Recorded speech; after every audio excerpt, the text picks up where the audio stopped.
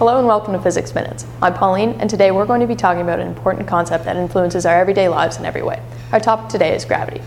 Gravity is the natural phenomenon by which objects attract with a force proportional to their mass, and what allows objects to fall to the ground and what keeps the Earth in orbit about the Sun. Here at sea level, we experience gravity at 9.81 meters per second squared. That means that if we drop two objects from the same height, they should hit the ground at the same time. But we know from observations here on Earth that that doesn't necessarily appear true. So how does this work? Let's check it out. Take for example a feather. We know that if we were to drop it, it wouldn't fall straight to the ground. But if we dropped a hammer from the same height, we know it would hit the ground much more quickly than the feather. The reason why they don't hit the ground at the same time is because of air resistance.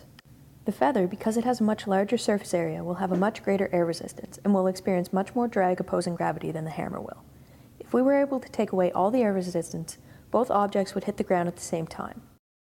This experiment was actually performed in 1971 when the Apollo 15 spacecraft landed on the moon.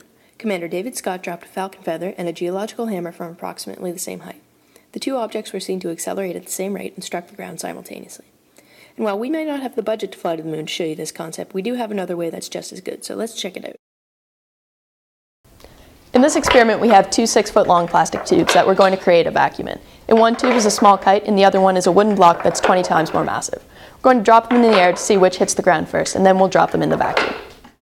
So as of right now, there's still air in the tube, so when we give it a spin, they don't hit the bottom at the same time. So now let's evacuate it.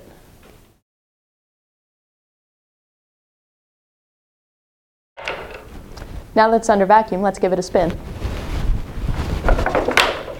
As we've shown here, any object, no matter its mass, will fall at the same acceleration. I'm Pauline, and thank you for watching Physics Minutes.